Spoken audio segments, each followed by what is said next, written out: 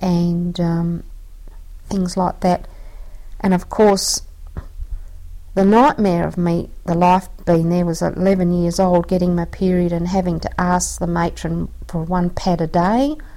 Oh, and it was absolutely terrible. And then a couple of times, I think I told Dad, and Dad bought me a packet of pads, but officers, whatever anyone gave you, Dad would always give us a packet of biscuits or packet of pads. The officers would take them and never see them again.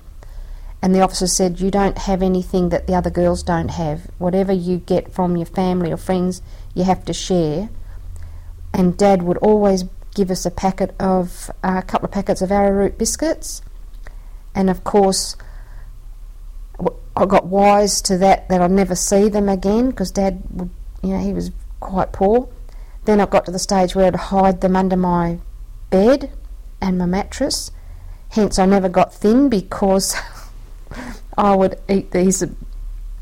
I ate these biscuits, which would be about once every 2-3 weeks or a month or something, and Dad would give us a packet of biscuits, so I'd hide them. And I think I ate the lot. My sisters didn't end up getting any somehow, I don't know, because I had to hide them. But that was one thing, yeah.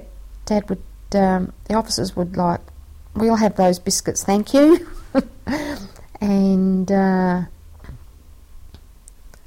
what? On the building, and then right to the end of Kaiora was this massive big kitchen with massive big